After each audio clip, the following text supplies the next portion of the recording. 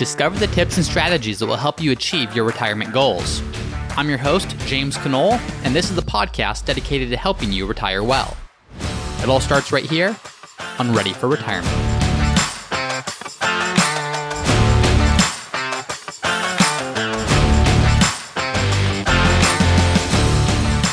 Hi, everyone, and welcome to another episode of Ready for Retirement. I'm your host, James Knoll, and on today's episode, I'm actually going to be answering a listener question that actually came to me through another podcast that I host, but I thought it was very appropriate for this podcast. And here's the question. I recently read that it is likely that Social Security benefits will be cut by up to 25% by the year 2030 because of the national debt, which has been further accelerated by the coronavirus pandemic. If this becomes true, would it make sense to take Social Security benefits at age 62 instead of waiting until full retirement age if one can capture 3 to 4 more years before Social Security is reduced? So essentially, and that's the end of the question there, what this listener is asking is, one, what's the deal with Social Security? How has coronavirus impacted this? What should we expect from Social Security as a system going forward? And number two, what can I do about it? So it's a very good question, and we're going to address that in today's episode. The research that was referenced in or what I guess a lot of people are reading and what a lot of articles are about is there was research done by the University of Pennsylvania's Wharton School of Business, and they did a new budget model. And what the budget model predicted is that the Social Security Trust, which is what is used to pay a lot of Social Security benefits today, will be fully depleted somewhere between 2032 and 2034. Now, this actually isn't new information. We've known for a while that the budget was going to be depleted and that the trust was going to be depleted, but what we thought before was that it would last until 2035 or 2036. So this isn't presenting a new problem. It's just expediting the problem. It's bringing on that depletion, or it's bringing on that problem sooner than maybe we originally thought that it would come. But it's not as if this is a new issue. It's something that we knew was going to be faced down the road. And the challenge is, as coronavirus and government shutdowns are putting a lot of people out of work, there's 36 million claims for unemployment insurance right now. Well, those are people that are not paying into the Social Security system. When you earn wages, those wages are taxed, and part of that tax goes to pay for Social Security benefits. So as people are not working, what that means is that revenues to fund Social Security are down, which means that the Social Security Trust is being depleted faster than otherwise would have been. So let's take a big step back even from there. There was a problem well before this, and the problem is when Social Security was designed, it was done so 85 years ago. 1935 was when Social Security was created. And in 1935, the average life expectancy for an individual that was born at that time was 60 years old. Today, the average life expectancy for someone is almost 79 years old. So you can immediately start to see how this creates a problem. When you become eligible to collect Social Security in your 60s, well, the system was designed for that to happen at a time period where not many people were even projected to live through their 60s, and those that did weren't expected to live as long as they are today. So what we have today is we have a system where people are living longer and longer, and we have a social safety net, which is Social Security, that is designed to create income for those people, but it was never designed to do so for as long as it's having to do so today. Here's other problems with that. There are 10,000 baby boomers, or 10,000 people from the baby boomer generation who are turning 65 every day. So if that's you and you're listening, happy birthday to all 10,000 of you, and that's wonderful. People are living longer, as I just mentioned, and they're having longer and better retirements. But the challenge is, as more and more people are retiring and now collecting Social Security, we are having declining birth rates, which means declining people that are now working and paying into the Social Security system. So when you look at the ratio of the number of workers that are working each year to support one individual on Social Security, that ratio is declining, which means the revenues going into Social Security are trending downwards as the expenses to pay Social Security benefits are trending upwards. So that's a big overview of the problem. That's been known, and it's been projected that that crossover would happen, or the trust would be depleted in 2035 or 2036. And the challenge now is with coronavirus is that now even expediting the problem even more so. So there's now two questions that result to this. And the first one is, well, is Social Security going to run out of money? And the answer to that is no. Just the way that Social Security works, even if nothing has changed, if we kind of continue over these next 10, 15 years and nothing changes, well, it doesn't mean that Social Security turns to zero. What it means is that benefits will be reduced. And that's because the way that the system is set up is as long as people are still working, as long as there are still workers, those workers are being taxed, and those taxes go to pay the majority of the revenues that are needed to support Social Security. So it's not as if that's going to stop in 2035 or 2034, whenever it happens to be. What's going to stop is the excess, the trust that's set aside to supplement those benefits, that's projected to be depleted. So Social Security will not run out of money just because of the way that it's set up. As long as people are paying in, there'll be benefits that come out the other side to retired workers. The question is, are there going to be reductions? And there could be. Now, there's going to be some challenges as we face this. And the reason for that, as I just explained, is this system was designed 85 years ago, and it was designed for a very different purpose than exists today. It was designed to be a social safety net for people that lived past age 62 to 70. That was the time frame that you could collect in. And there were fewer people that lived past that age in the 30s than there are today. So while that's a really good thing from a life expectancy standpoint, it's created a problem where we now have a system that's out of place. We have a system that doesn't work in the way it's intended to work because of the strains put on it by having to support more people, all while being funded by fewer and fewer people. Now, that being said, there are some changes that can happen. And if you want to go and look at a really cool tool that actually shows you what are all the possible changes and how could these prolong the life of Social Security, I'm going to include a link in the show notes. And what this link does is it's a resource called the Committee for a Responsible Federal Budget, and they put together kind of a projection tool. And the projection tool shows the current, I guess you would call it the depletion of the trust fund, the current depletion of the Social Security trust fund. And it shows this is how long it's projected to last based upon current trajectory. But then it shows you what happens if you push back retirement ages. Or then it shows you what happens if you increase taxes. Or it shows you what happens if you do different things. All things that are projected to increase the longevity of Social Security. Now, the reality is it's not going to be a fun discussion. And the reason that we haven't actually, or Congress hasn't actually made these changes yet, is because it's going to be unpopular. It's going to mean either delaying benefits for certain people. It's probably going to mean raising taxes. It's probably going to mean increasing the taxable wage base. And we'll talk about what all that means. But there are going to be things that happen that politically aren't going to be fun to talk about. But if we want Social Security to still be there, still look like what it looks like today, certain changes will definitely have to be made. So as I mentioned, I'm going to include a link to this tool that you can see what do some of these changes look like. But let's walk through probably some of the more probable ones. So one thing is you can push the ages back. As I mentioned today, you can collect Social Security anywhere between age 62 and age 70, and your full retirement age is going to be somewhere between 66 and 67. It's full retirement age being when you can collect your full benefit. These benefits or these age bands were put in place at a time where people didn't live as long. Well, people are living longer now, so does it make sense to push the ages at which people can collect back further in order to account for that? And that's a common proposal. Pushing the ages back, even just 1 or 2 years, has a significant impact on the longevity of how long the Social Security Trust Fund will last. For example, if you raise the retirement age from age 67 to age 69 and then index it to longevity, which means every so often push that age 69 back even a little bit further, well, what that does is that closes 41% of the gap. The gap being that difference between what you're projected to receive in Social Security today versus what you'll actually receive if no changes are made, because there will be a shortfall and because there won't be enough to pay the full benefit.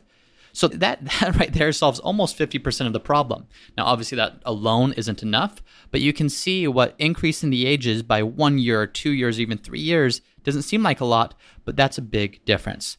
Now, if you're listening to this and saying, oh my gosh, well, what if I'm 65 and I'm ready to turn 66 and collect Social Security? That would really impact my financial plan. And you're right. Now, the government's actually done this in the past, though. They've pushed ages back. It used to be age 65 that was considered your full retirement age, and they pushed it to between age 66 and 67. But in doing that, they gave you a long time horizon to actually adjust for that. I believe they announced it 13 years before you would actually turn that age, before you would turn 66. So what that means, if they were to do something similar today, it would mean if you're maybe between 50 and 55, and they were to make an announcement today, they would say, for those of you under 55, or those of you under 50, instead of collecting at 67 as your full retirement age, it might be 68, or it might be 69. So it gives you a long time to actually plan for that. I doubt they would do this and just pull that out and tell people, hey, by the way, next year your benefit actually can't be collected at the full amount. You need to push that back. They tend to give people a longer time horizon to plan for this instead of catching people off guard. Another thing they might do is they might means test Social Security. And this is something they already do. And when you look at the benefit that you receive, the benefit that you receive, if you're a lower income worker, if you've earned lower wages over the course of your career, a majority of your yearly earnings are actually replaced by Social Security. So a pretty big chunk of what you earned over your lifetime is replaced.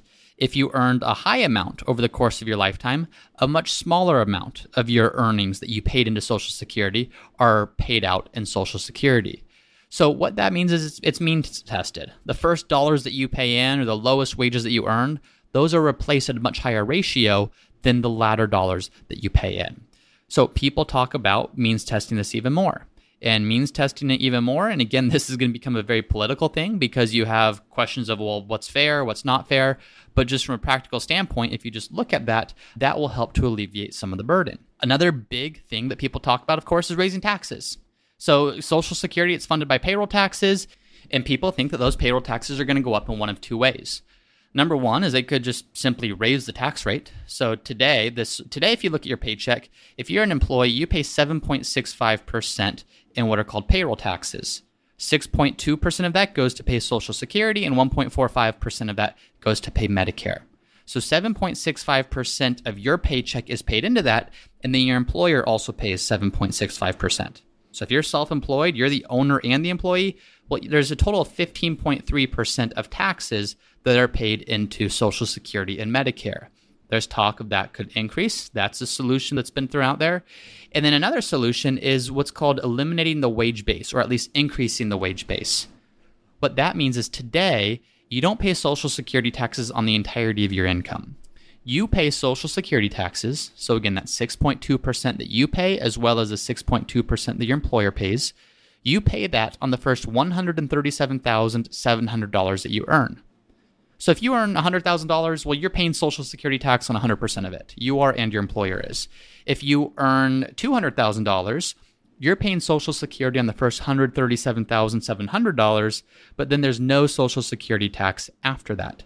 So a lot of what people are talking about is, well, do we increase that wage base? And that's actually something that happens every single year. That wage base increases. But some people are talking about, do we eliminate that? Now, again, that would have a lot of pushback. What that's effectively doing is increasing taxes by 12% when you include what the employee and what the employer are paying on wages above $137,700, which is a fairly significant amount. Now, it has a huge impact on the funding of Social Security. I think that adds 30 or 40 years to the lifetime of the trust fund and decreases the pay gap once the fund is projected to be depleted. But it's certainly something that when you look at it would have an impact on prolonging the life of the trust fund.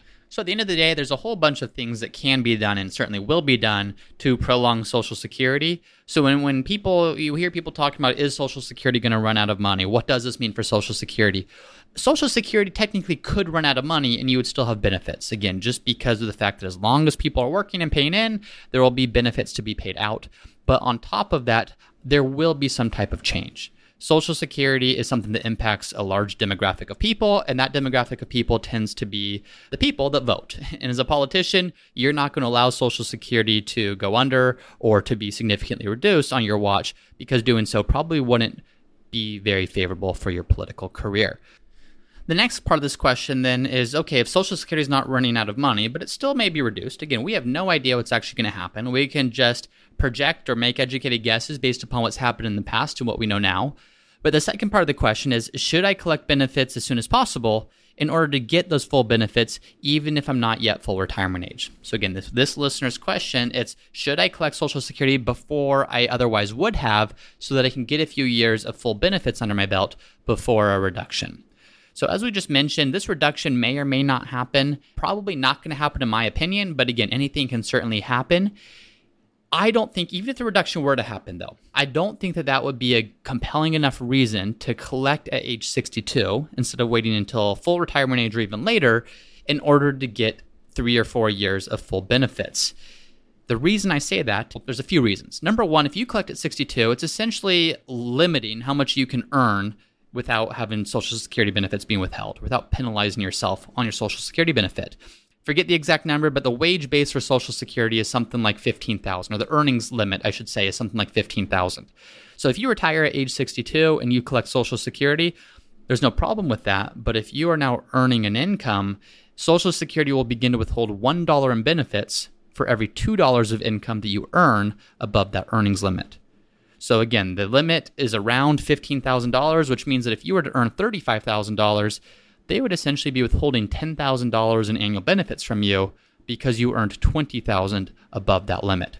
So number one, it's going to prevent you from working. And if you can and want to still be working, well, don't collect Social Security and stop working just because you think that you're going to get a few extra bucks by collecting early. Number two, by waiting longer to collect Social Security, you are getting a guaranteed increase in what your Social Security benefit would be. Your benefit from age 62 to age 66 or 67, depending on your full retirement age, is going to be somewhere in the neighborhood of 5 to 6% per year increase just by waiting each year. So if you collect at 62 instead of 70, you're collecting something like 70% of what your benefit would have been had you simply waited until age 67. Had you waited until age 70 to collect, your benefit would have been significantly higher. So by collecting at 62 just to try to grab as much as you can or to get as much as you can before the benefit is reduced, it may feel good in those first few years before Social Security is potentially reduced, but what you're doing is you're then locking in a lower benefit. And even if you only got 70 or 75% of what your benefit would have been at 67 or 68 or 70 or whatever it is, you're still locking yourself into a lower benefit. So I don't think there's a compelling enough reason to collect just to collect benefits with the fear of Social Security running out, because it's then locking you into something that could permanently be a bad solution for you. Now, this changes, of course, if you don't have a long life expectancy and other factors. Maybe there's obviously spousal claiming decisions that are part of this as well. So it's not just a one-person decision when you're in retirement. In fact, I did a whole episode on this if you want to learn more. It's episode number 6, Should You Collect Social Security as Soon as You Retire? I go through all the ins and outs of the decisions that you should be looking at or the factors you should be looking at before making that decision. But needless to say, it probably doesn't make sense to collect early just for the purpose of getting a few more years of full benefits, again, before Social Security potentially gets reduced by 25%. So that was a good question. I really appreciate this listener's question because I think this is a question on a lot of people's minds right now is one, what's the deal with Social Security? Can I count on it? Will it be there? What will this reduction potentially look like? And really, what are the solutions that exist to potentially prolong that? And then 2, how does that impact your planning strategy? Now, of course, before looking at what you specifically should do, talk with your advisor, talk with your financial planner, make sure that you have a good plan in place to see really how Social Security fits into the big picture plan that you have for your retirement. But I think this was a helpful thing to be able to walk through in order to see what planning issues may exist and how you can account for those. So that's it for today's episode, and we'll see you all next time. Thank you for listening to episode number 10 of the Ready for Retirement podcast. To see the show notes and the resources from today's episode, please head over to the Ready for Retirement website at readyforretirement.co. That's readyforretirement.co, and you can find the notes and the links to the resources that I spoke about on today's episode. If you haven't done so already, please subscribe to the show. A new episode is released each week, and by subscribing, you'll be notified each time that happens. And this show is designed to answer your questions about retirement. So if you have a question, chances are good someone else has that same one. Head over to the Ready for Retirement website, and there's a page where you can submit your question that I'll answer on a future episode. Thank you again for listening. I'll see you next time.